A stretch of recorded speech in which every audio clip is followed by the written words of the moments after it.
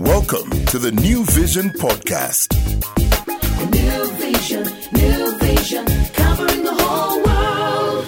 Hello, thank you so much for listening to the New Vision Podcast. You are most welcome wherever you're listening in from across the globe.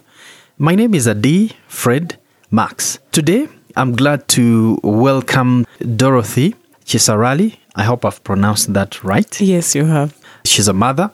Dorothy, you're most welcome. Thank you, Max. Okay, so we're going to be talking about cerebral palsy, and this mainly affects the brain of the child. Yes. So tell us your story from the beginning when you gave birth. What happened? Okay, I gave birth to baby Harvey on 4th January 2019. Baby Harvey was born normally, like a normal baby. He was a very healthy, bouncing baby boy. Because I gave birth on a Friday at 3 p.m. with no other condition, all was healthy, baby was good, I was good. So my gynae saw no reason to hold us in hospital. So Saturday morning we were discharged. Okay. But before we were discharged, we took baby Harvey for an immunization shot. And the nurse that did the immunization could see that Harvey had slightly yellow eyes. Okay. So she said, this baby seems to have jaundice. But if you've been discharged, please make sure you put baby under the sun. And that is what is normally told to many mothers. Yes. Yeah. Also, because I want you to keep in mind, my firstborn had jaundice, but that one manifested after 3 days. Oh, 3 days after birth. Okay. And later, of course, from research and reading and inquiring is when I found out that jaundice that manifests 3 days or 4 days or whenever after birth, thereafter is not necessarily dangerous jaundice. But they beware. give you the ways of managing it. Yes. But beware, even that jaundice, if it exceeds 2 weeks, it could also be dangerous. Now, for baby Harvey's case, his jaundice manifested before he made 24 hours. Now, that is very, very dangerous jaundice, which I found out later. So I get disappointed at the fact that medic, the nurse that immunized Harvey, could not actually notice that. Yes, or didn't even know that jaundice is dangerous jaundice. Or even the gynae. So I was discharged, went on Saturday morning, went back home. Saturday, Sunday, Monday is when all hell broke loose. Now that's after 3 days now. Yes. Okay. Now Monday, Harvey is 3 days old. He failed to sleep, which is very strange for a newborn baby. So I showered him. I tried to breastfeed him, to put him to sleep. He failed to feed. The milk kept pouring out, and I thought to myself, this is quite strange. So, of course, I knew to myself right then that I had to go and see a doctor. Would he cry a lot? What other manifestations? At that point, he actually had not cried even. Okay. I kept thinking, I think he wants to sleep. But he wasn't sleeping. 1, 2, 3 hours. And the third alarm for me was when the milk I kept putting inside his mouth while breastfeeding kept pouring out. I knew right then that something was not right. Okay. So we rushed back to LifeLink in Tinda. We're very blessed to have found a pediatrician whose name I forgot. This lady was so good. She didn't say any word to us because there was no time. Let me take you back a bit. Before, on our way to LifeLink, yes, I realized baby Harvey's neck was now starting to tilt backwards. Regardless of how many times I kept pushing it forward, it kept tilting backwards. Okay. Now, as soon as we entered LifeLink, his jaw dropped. Oh. The lower jaw. Now, in layman's eye, I knew right then that now something was seriously fatal. wrong. Yes. So I entered. The doctor didn't say anything to us. She just I had her calling, hello, ambulance, please set oxygen pump, please set this up, emergency. So she asks us, there are 2 NICUs, good NICUs in Uganda that I would recommend, Nakasero and Nsambia. Okay. Where would you want us to take this child? Because he needs urgent admission. So we rushed to Nsambia Hospital. We're lucky enough, we found a team of good doctors ready. They handled him well. Now, on my one of them, of course, because it was an emergency, they chased us, even asked the parents out. So as I was going out, At that point, was the child crying, still quiet, nothing? He was not crying. Please note now, this is like 7 p.m.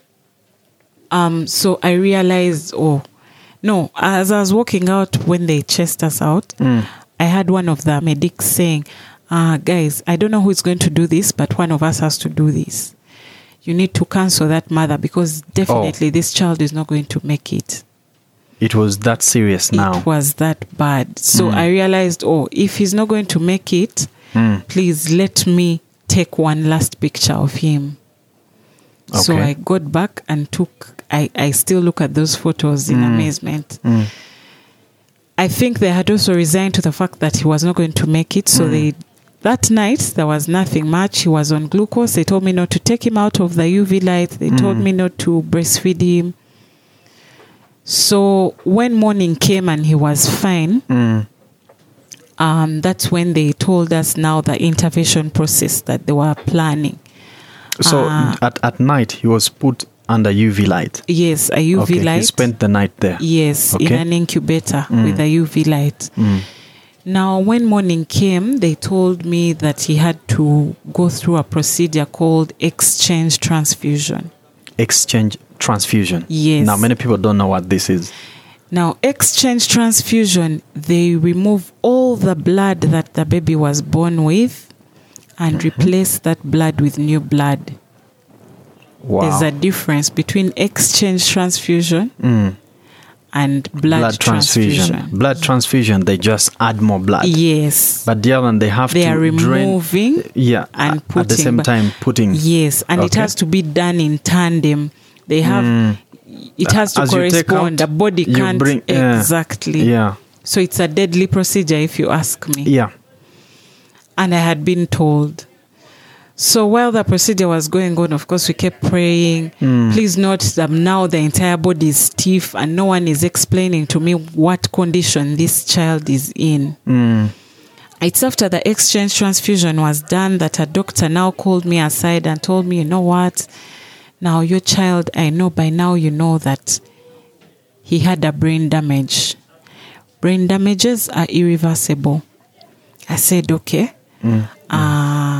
Oh yes, the neck came out from being stiff and tilted backwards. It came out and started, being like a normal neck like you and I. Yes. All the stiffness in the hands and legs also got also a bit relaxed better. a bit. Yes. But as he kept growing, like the doctor said, I needed to keep exercising him, what they call physiotherapy. And for a child like that? Yes, as young as that. Yeah. Or even I needed to teach myself and also, get informed about what physio is all about, how it's being done. For a child that young? Yes. So at 3 months, I realized, my baby never opens his hands from fists.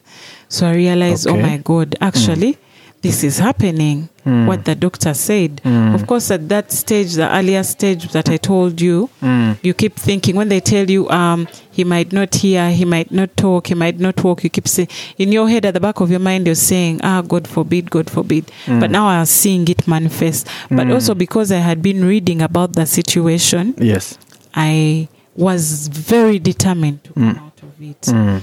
Because at the back of my mind, I kept telling myself, this is a fresh brain, this is a young brain. It can learn and relearn. Yes. So I've been speaking to my child right from that age, like I am speaking to you, Max. Wow. I talk to him. He's now 1 year old. When I go back home. Amazing. giggles. You can actually see hear- that he's understanding what Yes. Yes. Last week he said mama. He started calling Wow. me. Wow. So for me, I can imagine that. those small fulfillment. milestones are everything, because now that even speech is starting to come out, and yet Yes. I had been told he might not hear, he might not see, he might not walk, he might not. And you see, for me, at that point, as a Christian, there's a verse that really works. The Bible says that whose report shall you believe? Exactly. I've seen that manifest, honestly, in his life. I have seen it manifest. It has been God right from the start in his life. Dorothy, I know a number of mothers go through them, but they never get the opportunity to hear such stories from someone else. So this is really to encourage mothers who are listening and those who know others who could have gone or who are still going through, such a situation. We've now reached a point whereby he can even say, Mommy, what lessons did you learn going through this journey? First and foremost, the single most important of them all, pray, pray, and pray. 2, learning does not stop. I keep reading about my child's condition. And then the third, surrounding myself with positive energy. Yes. People who are in the same situation like myself, whereby if I see something new, maybe like previously, the first time Harvey had a seizure, it was a shock. But because I've surrounded myself with positive people, mothers who senior mothers to children with cerebral palsy. So I've heard that so cerebral palsy, there are seizures as well. So I've basically surrounded myself with lots of positive energy. Wow. And that's most very, very crucial parts. As we come to a close of this conversation, I was just about to ask you, have you written a book about this? Yes, I'm in the process of writing a book. Very good. And then also, how can people, because you see, people always want to associate with real stories. Yes. So, is there a way in which people can reach out to you? Are you on social media? Yes, I am on social media. Is it okay if some people can reach out to you? Yes, I would love people to reach out to me, because especially mothers that have just gotten the information that their children have cerebral palsy. Yeah. I have a blog on Facebook page. It's called Motherhood, the Cerebral Palsy Way. Motherhood, the Cerebral Palsy Way. Thank you so much, Dorothy. Thank you, Max. That is all the time that we had for here on the New Vision podcast. Remember, you can always find more podcasts when you go to www.newvision.co.ug/podcasts. Join me next time for yet another great inspiring story. You've been listening to the New Vision podcast. New vision, new vision.